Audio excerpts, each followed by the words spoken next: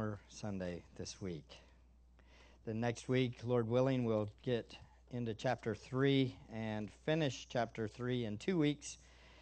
And the goal is to start the Gospel of Matthew 2 weeks before Christmas. So hopefully we will start the book of Matthew, the Gospel of Matthew. It has kind of been one of my things that I would love to preach through all the Gospels from the pulpit on Sunday morning once every 20 years. So I have made it through John, and I've made it through Luke, and now we are going to start Matthew. We'll start that in, like I said, 2 weeks before Christmas. Christmas Eve, we will hit, I think, right on the Christmas story. So we'll see how that all works out. So you can pray for me as I try to finish up 2 Peter in the next 2 weeks.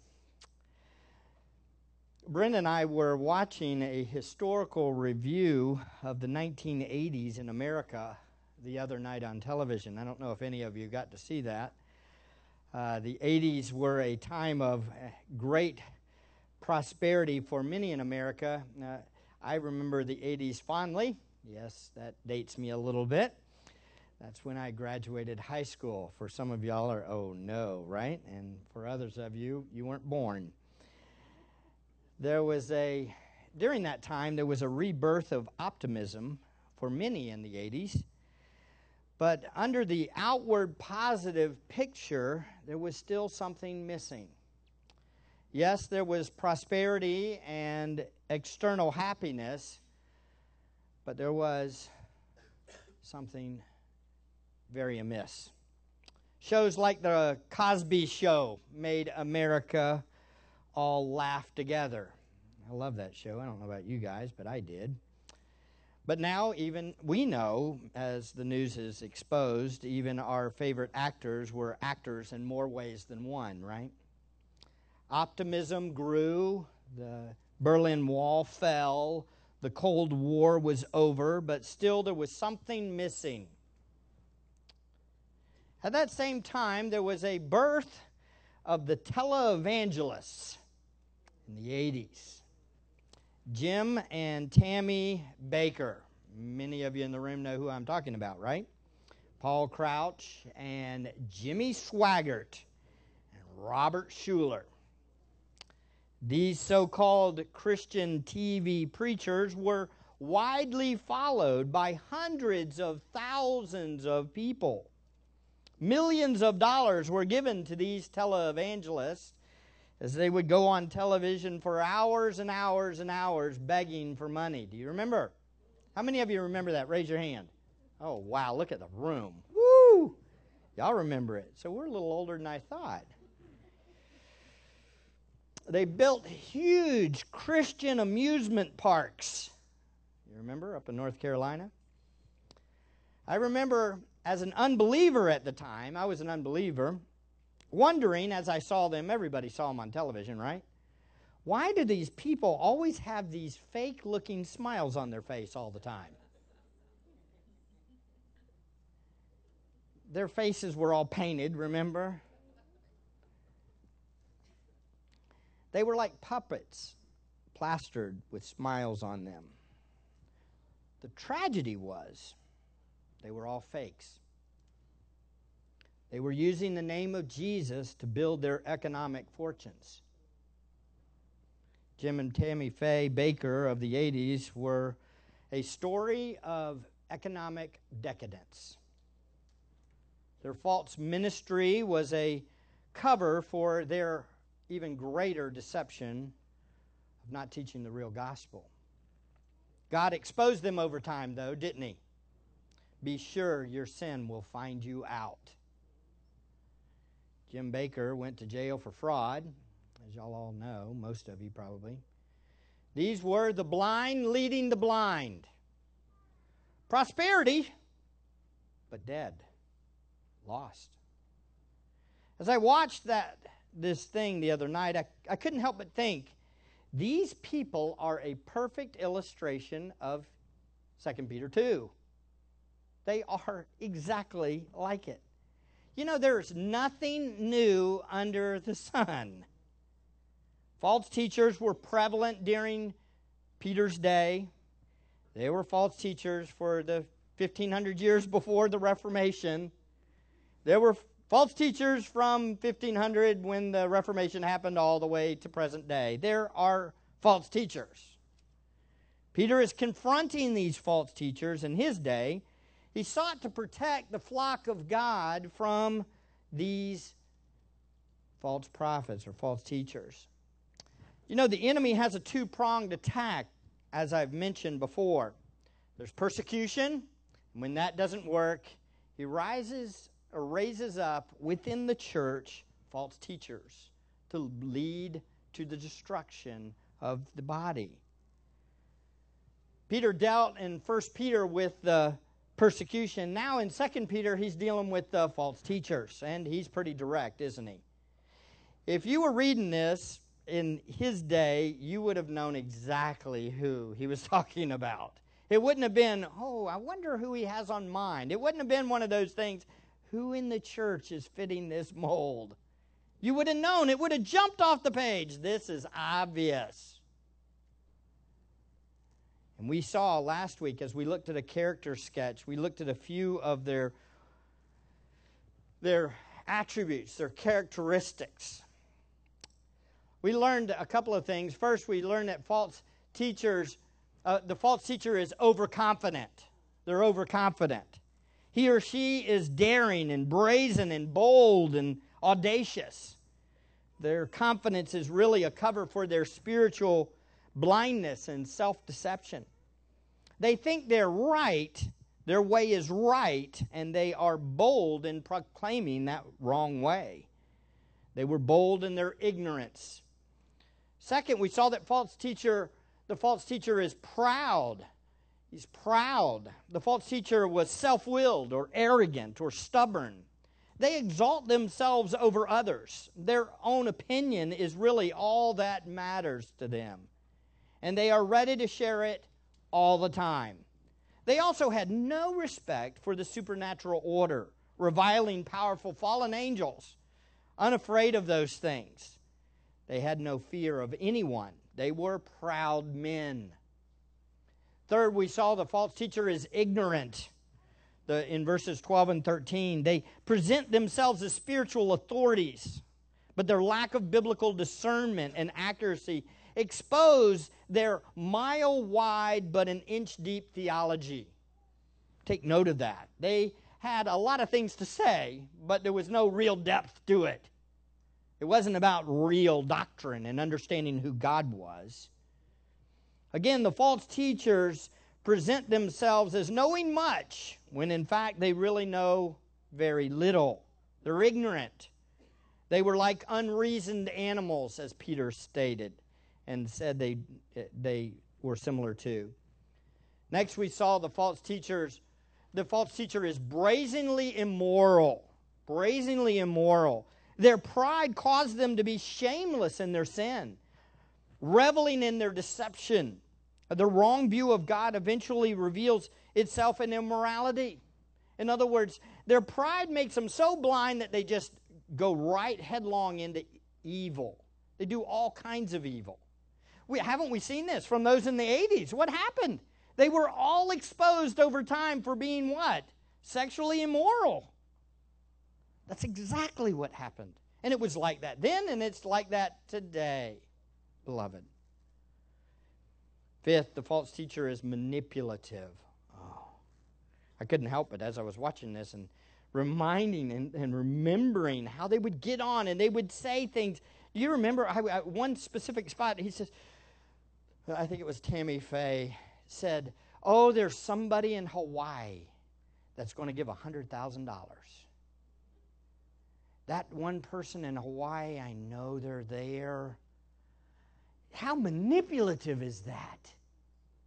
Literally manipulating some person that was seduced by this false teaching to then give $100,000 to their what? Their decadence and their immorality. They were manipulative. This is what false teachers are. They entice us They seek to entice the flock.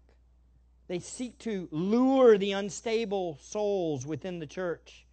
They lure, they tempt, they seduce professing believers by their fleshly desires. The false teacher uses the idols of the heart in the weak to lure them away to their false teaching. A love of money, power, fame, and even explicit immorality. They use those things to get them off track, to get the sheep off track. Their followers were just attracted to them because they used their so-called doctrine to cover for evil. Remember, every false teacher used their ability to justify their own bad behavior as a way to lead the sheep astray in their bad behavior. That's what false teachers do. So do the false teachers know they are false teachers? That's a great question. I want you to think on that for a second. Just meditate for a second. Did the false teachers, did Jim and Tammy Faye Baker know that they were false teachers? Some would say yes, and some would say no. Well, you know, as I meditated on this and thought about this, you get the sense where they're kind of clueless. They bought their own lies. They're so deceived that they are deceived by their own deceptions. They're blind guides. Now, do they know that they love money and they want more of it? Yes. But they assumed in their hearts that it was good for them to have money. They believed that lie that said that God wants you to be what? Wealthy, healthy, and popular. They believed it. And so they bought their own lies, the enemy's lies. I don't think Joel Osteen goes to bed at night and goes, man, I'm a false teacher. I don't think he thinks that. I bet he thinks, yeah, I'm right. That's scary, isn't it? They buy their own lies. They're manipulated by Satan themselves, so then they manipulate other people. The false teacher is greedy, though. We know this. It's been the same. And in their greed, they will exploit you with false words. Verse 14, having a heart trained in greed. If we get to the heart of the issue with false teachers, one of their primary motives is love of money, greed. They have a desire to have more because they aren't content with what they have. They want more power, more influence, more money, and the world's transgressions. They want more of that without the responsibility of obeying God. We finished off with Peter's illustration of a false teacher, Balaam of Beor. He was a self-proclaimed prophet, right? And why did he do it? He did it for money. Just as we saw in Jude, we see in 2 Peter, it's the same thing. But God stepped in and had a donkey correct him. Thank the Lord. Every generation of God's people have their Balaams of Beor. Every generation. We have them. We have them in our culture, in our society. You know that, right? The real tragedy, though, is the sheep that are led astray by these wolves in sheep's clothing. That's the real tragedy. This brings us to how it happens. Professing believers who abandon the truth for the lies of the false teachers. We need to be warned, beloved. Friends, in verse 17, the tragedy is revealed. The false teachers and their followers' doom is sure, and their final position is worse even than their beginning condition. Let's look at 2 Peter 2, 17 to 22. Let's read it one more time. These are springs without water, and mist driven by the storm, for whom the black darkness has been reserved. For speaking out arrogant words of vanity, they entice by fleshly desires, by sensuality, those who barely escape from the ones who live in error, promising them freedom while they themselves are slaves of corruption. For by what a man is overcome, by this he is enslaved.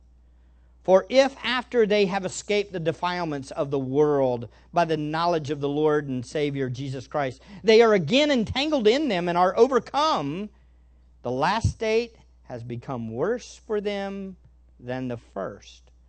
For it would be better for them not to have had known the right way of righteousness than having known it, to turn away from the holy commandment handed on to them. It happened to them according to the true proverb, a dog returns to its own vomit, and a sow after washing returns to wallow in the mire. Wow, what a passage, right? Today we will finish up this chapter. We're going to examine the tragic effects of the false teachers so that we will avoid their perilous doom. The tragic effects of the false teachers so that we will avoid their perilous doom. Let's look first at the first tragic effect. False teachers offer hope, but they don't deliver hope. This is very important. They offer hope, but they don't deliver on their promises. These are springs without water and mist driven by a storm, from whom the black darkness has been reserved. What is a spring without water? Well, it's a well.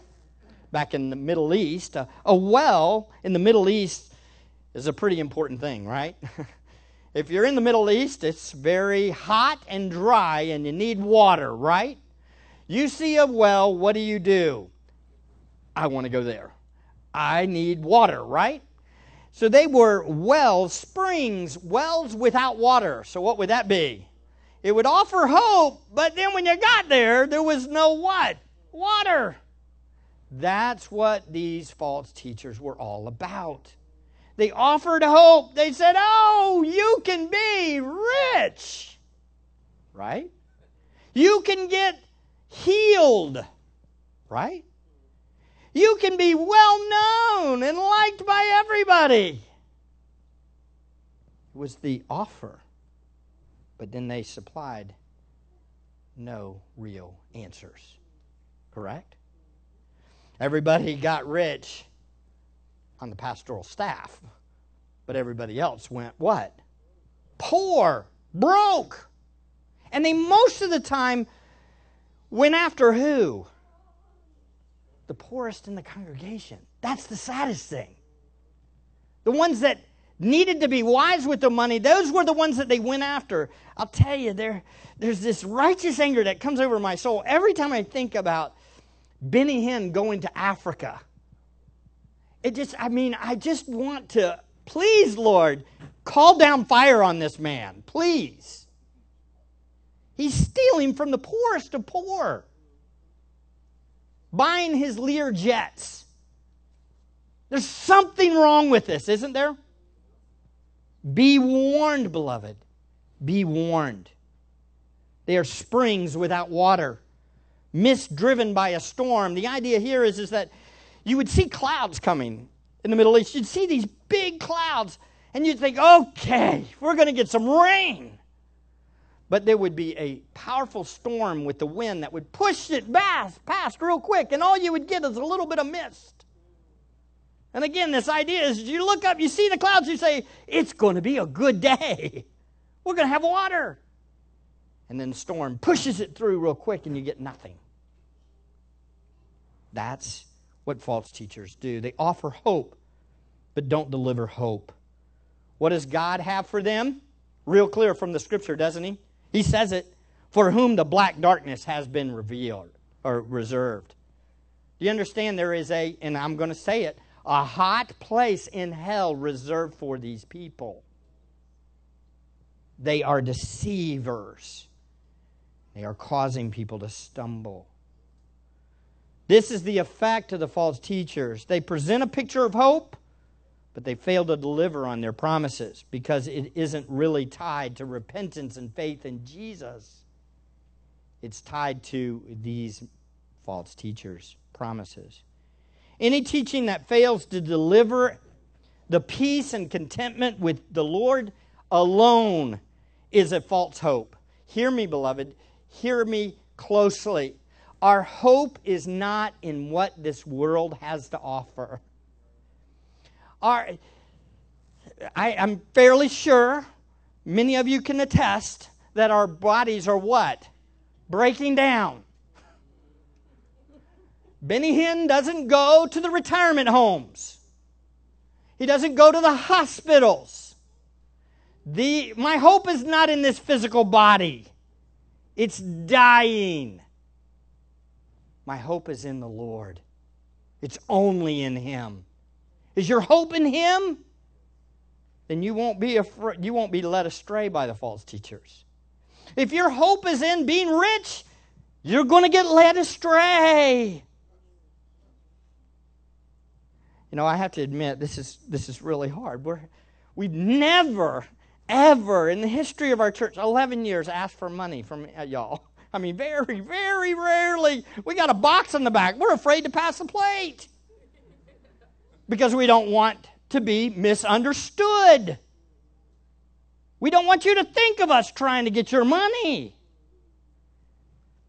All because of this. It's reading these passages that drive us to this spot. But there is a balance, right? We understand that. You understand that. When we participate in the kingdom and we give to His glory, we want solid churches to go out and grow, don't we? That makes sense. Planting churches around Hillsborough County, isn't that what we should be doing? Sending missionaries out around the world that we're telling the truth, that their hope is in the Lord, not in what? Money, health, and wealth. So again, it's not about me getting my Lear jet. I don't want a Lear jet. I don't even want a mansion. I can get that in heaven, right?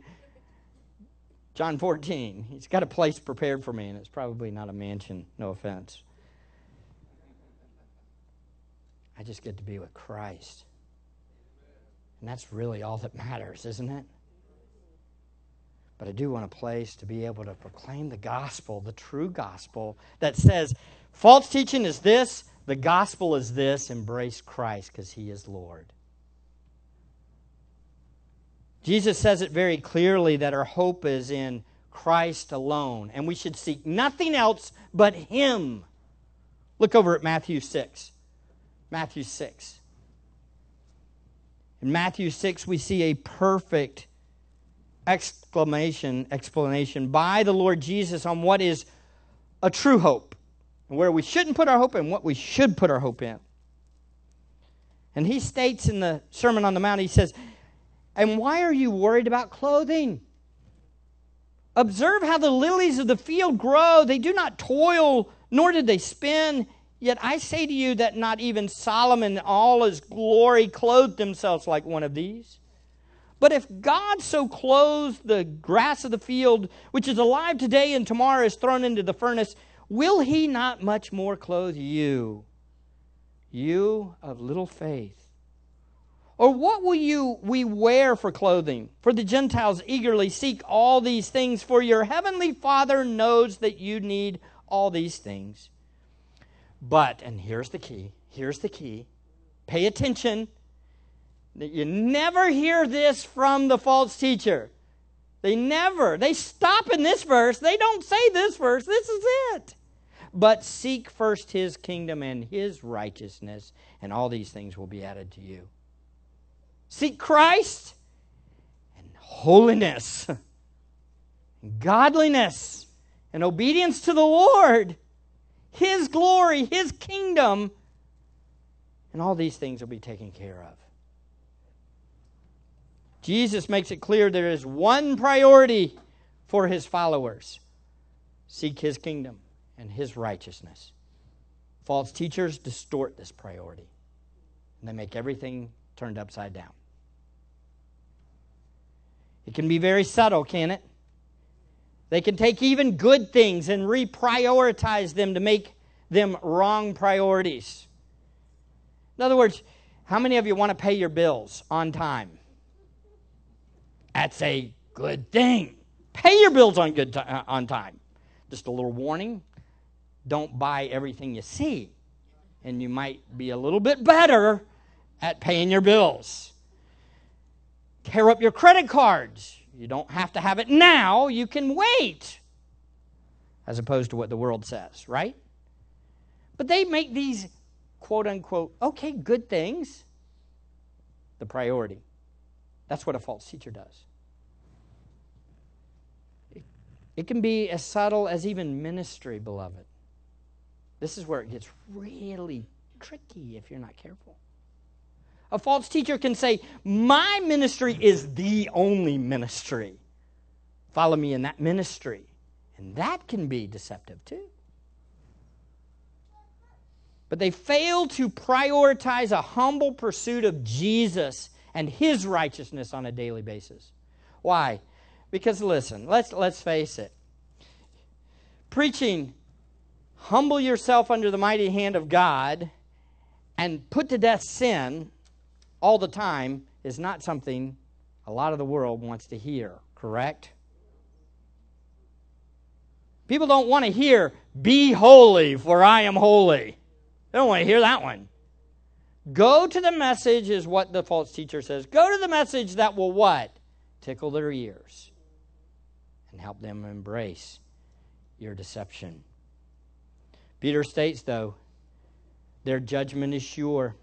Their judgment is sure, whom the black darkness has been reserved. The second effect, false teachers arrogantly entice new converts away. Look at it in verse 18. For speaking out of arrogant words of vanity, they entice by fleshly desires, by sensuality, those who barely escape from the ones who live in error, promising them freedom while they themselves are slaves of corruption. What do false teachers do? They arrogantly entice new converts away. By speaking empty, boastful words, the false teacher entices by the fleshly desire, by sensuality even, the new converts to the faith is probably what that means. Where those who barely escape from the ones who live in error, that's new converts or new believers. So false teachers, who do they prey on? New converts, new believers, those that had just started. Why do they go after them? Because they don't have as much depth. They haven't studied as long. So they go after the weak ones, don't they? Schreiner explains this very well. The false teacher's methods and results. He states this, quote, the teachers probably lured recent converts by teaching that no judgment was forthcoming. And if there was no judgment, it followed that morality was irrelevant. People could live however they wished since judgment is an illusion. The door was open then to sexual sin at every level, end quote. You got it. That's the point. Because see, what they did was they said, the Lord's not really coming back. There's not really a day of the Lord coming. There's not a reckoning time. There is no judgment. So what would that do? They were the first that said, it'll all pan out in the end. They were the first pan-millennialists. Why? Because they said, hey, it'll work out, and no big deal. You know, matter of fact, Jesus might have already come, and it's all set. No big deal. No judgment's coming. Eat, drink, and be merry, for tomorrow we die. Enjoy. For a new believer, how enticing would that be? I can have my sins forgiven, and yet what? Do what I was doing before. I can go and live however I want to live and still know that my sins are forgiven.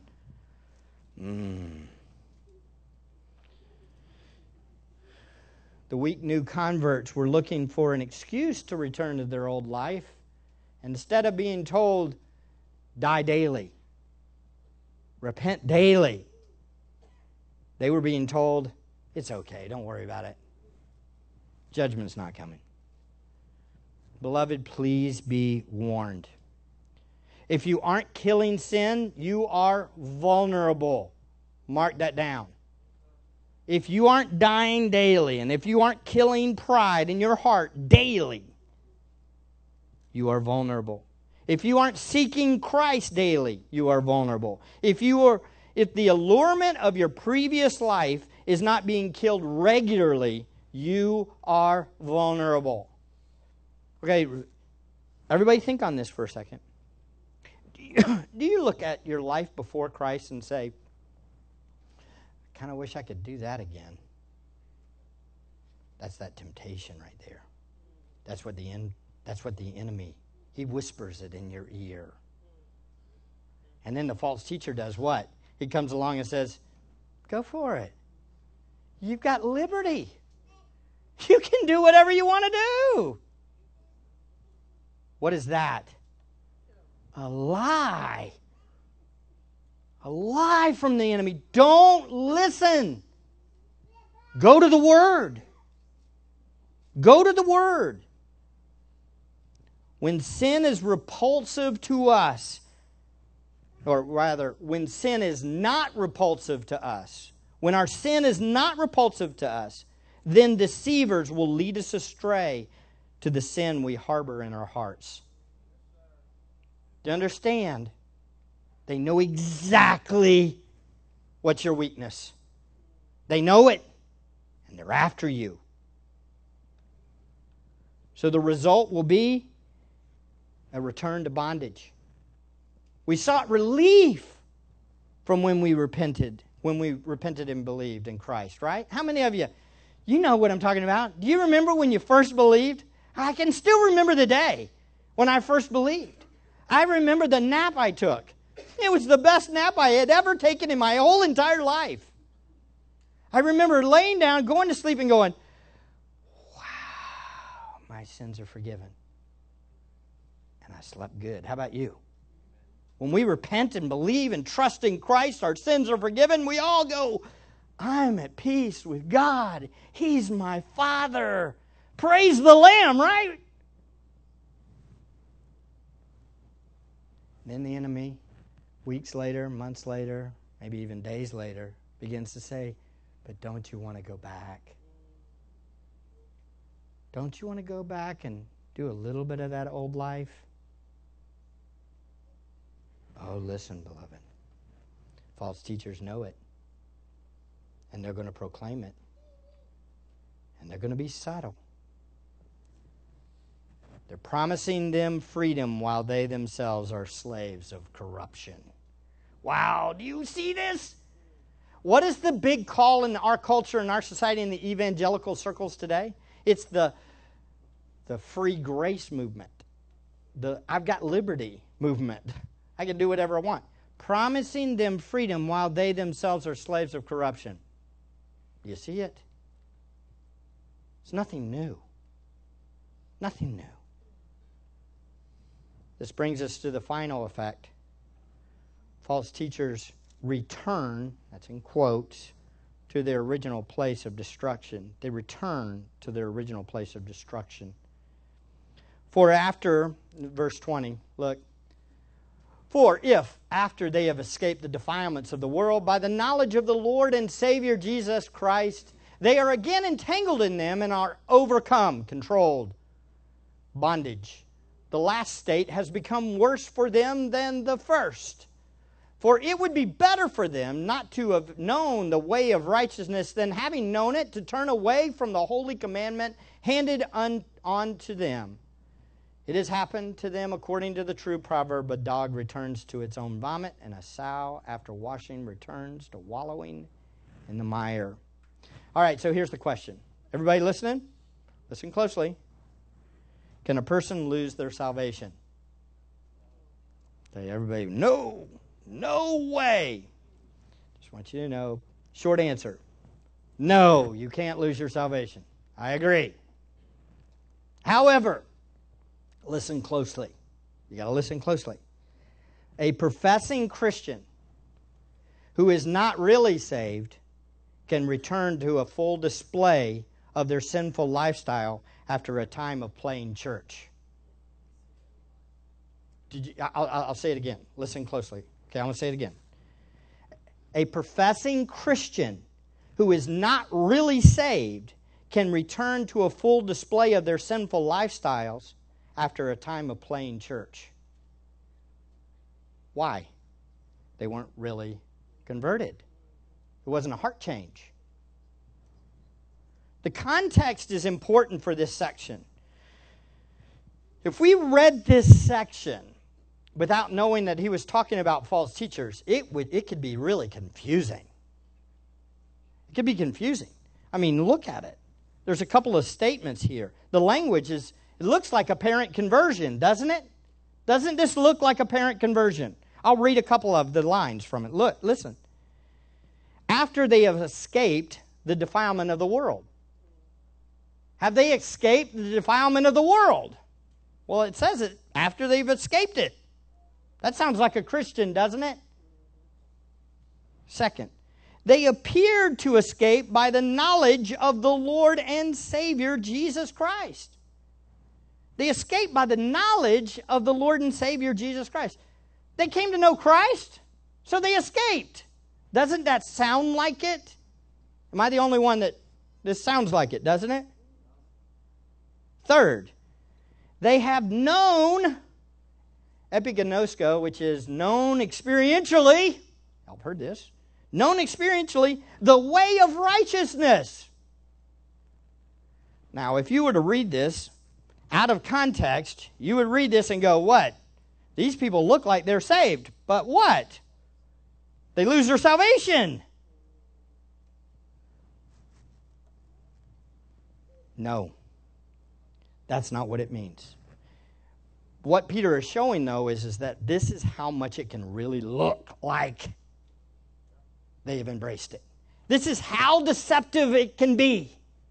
They can appear to have all of this truth. That they left an old lifestyle. They've done these things. They said, no more to that. I'm a part of this. I know what the truth is. I know what righteousness is. They can maybe even say some of those words. They can be in the midst. They can be a part of things. They can pray a prayer. They can walk an aisle. They can do those kind of things.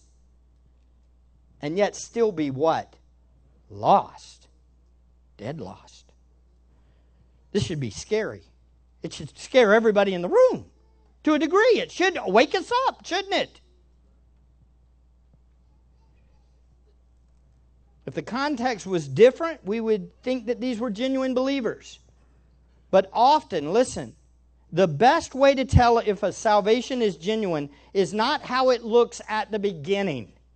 Rather, it's how the person looks at the end of their life with Christ. That's how it's best to tell whether somebody's a genuine Christian. Time. Write it down. Time. Time reveals what? The heart. Every one of us in the room can put on a smile. Every one of us in the room can say a nice thing to a spouse. Do you hear me? But time demonstrates whether the heart is really committed to Christ or not.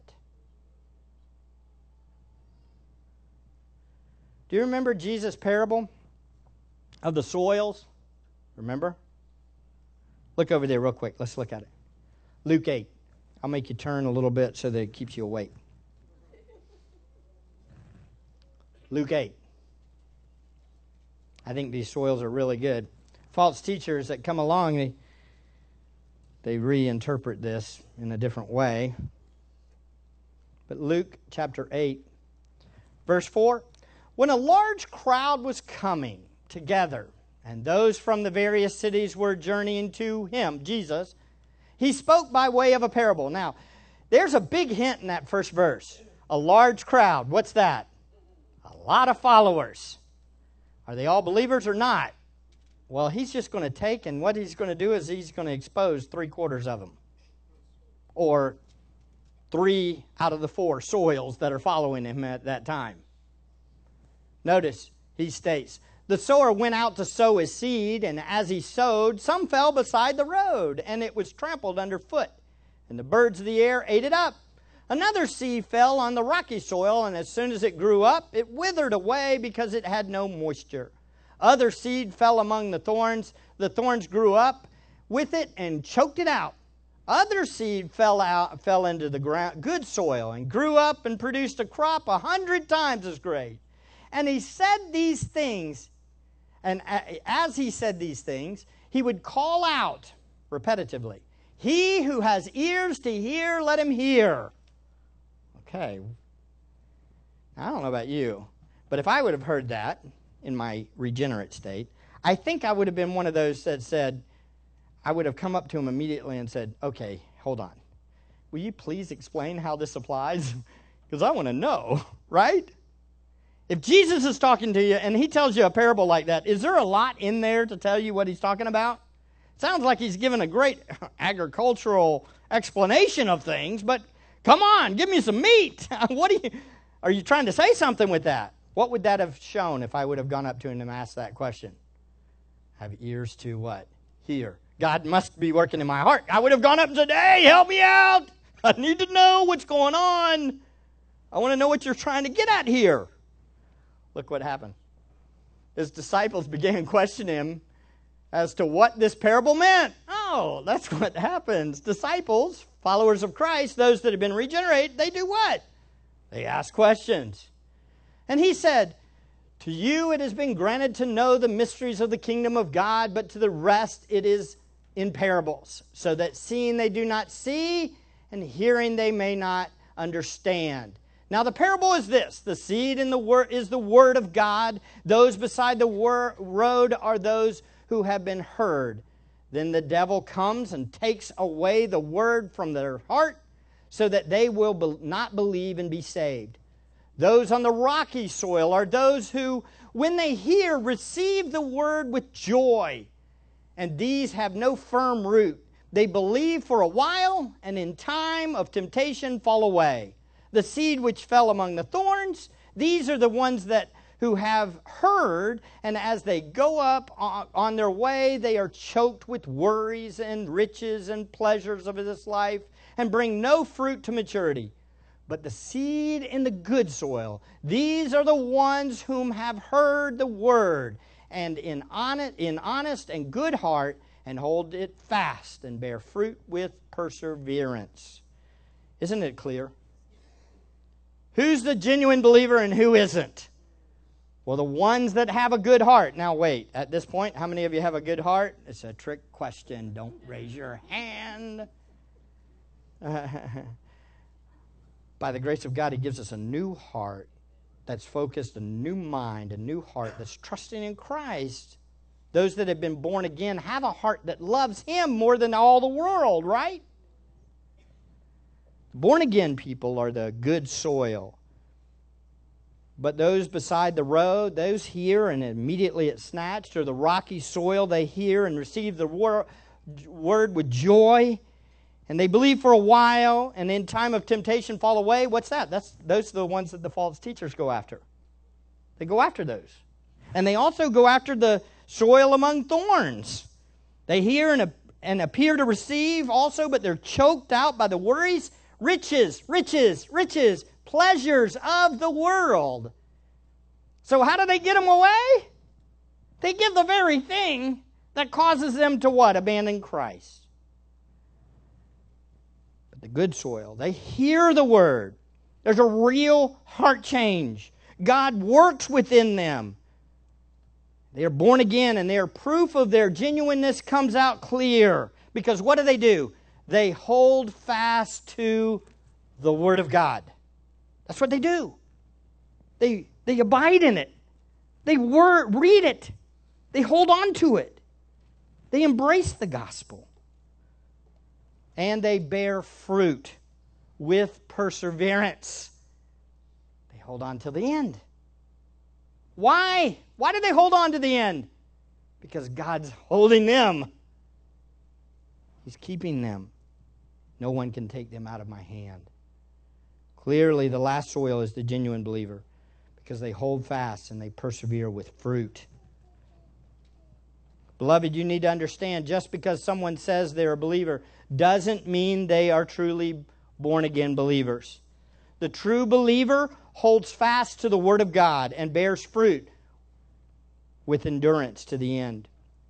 Back to 2 Peter. We'll close Notice where these false teachers end up, though. Notice where they end up. The false teachers end up, they are again entangled. They are entangled. They're entangled.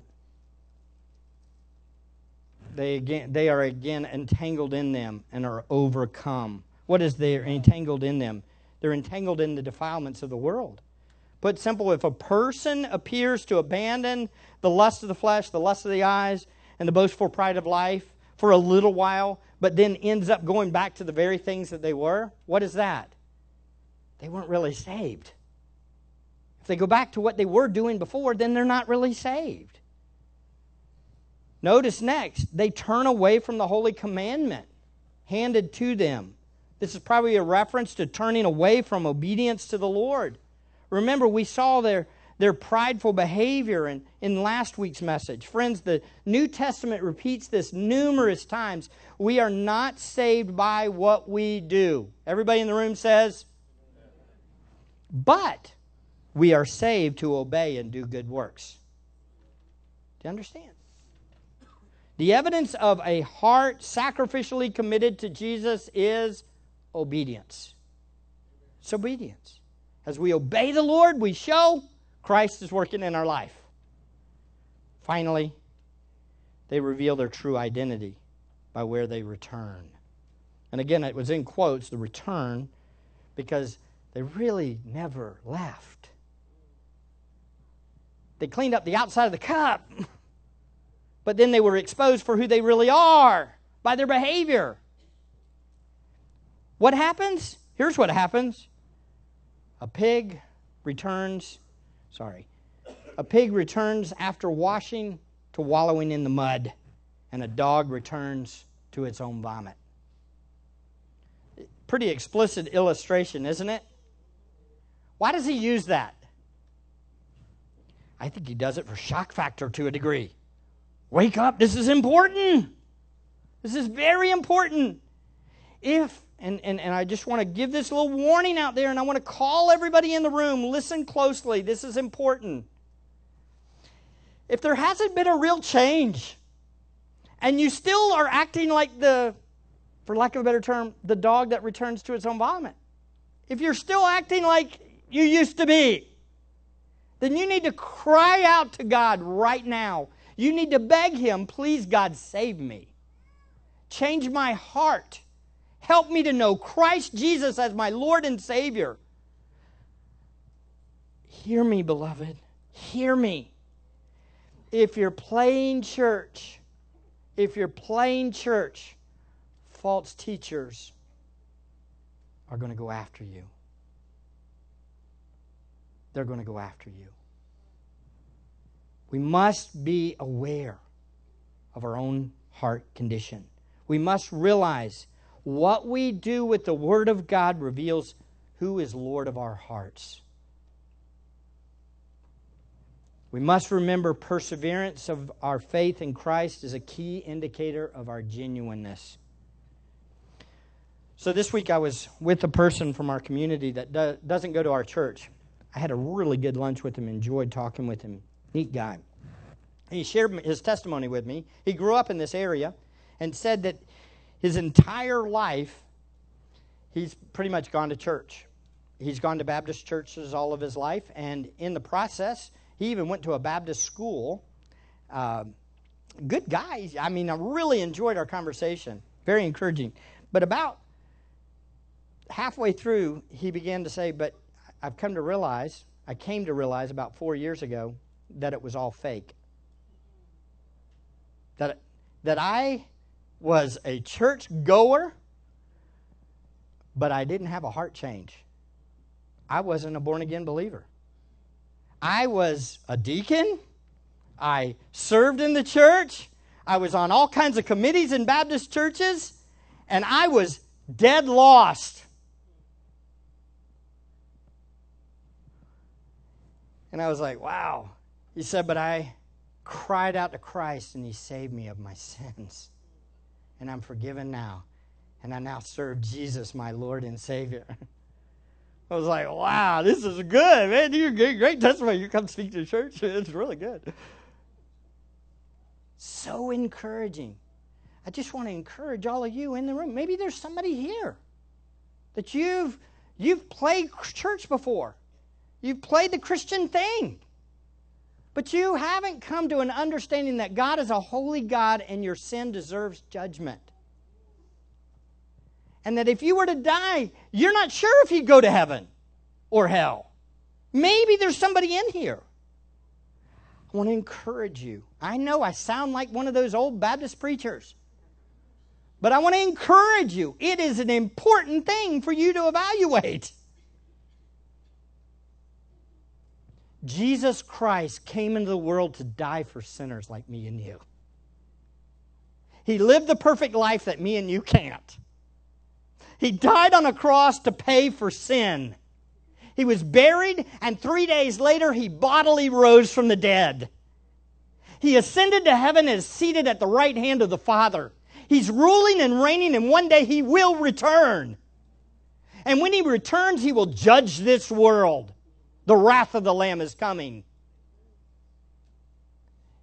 If you will repent of your sin, turn from your sin, and trust in Jesus Christ as your Lord and Savior, you too can be saved. Playing church doesn't get you to heaven. All it does is makes you a bullseye for a false teacher. Jesus Christ is our hope. He's our hope. Turn to Him today. Don't wait another second. Today. Let's pray. Oh, wow, God, your word is good. Jesus Christ is good. A holy and perfect Savior that came into the world to die for sinners like us. We worship you, we praise you, we thank you.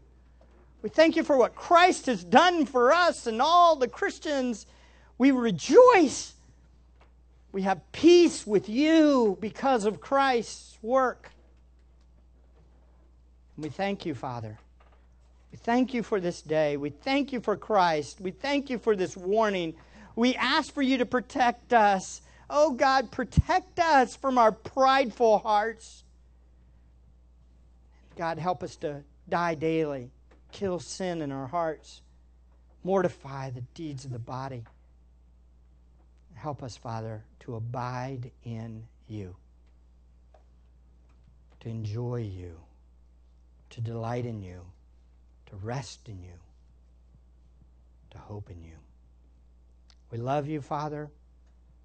We pray for those in the room that are grappling, that you may be working on their hearts. We pray, Lord, that you will grant repentance.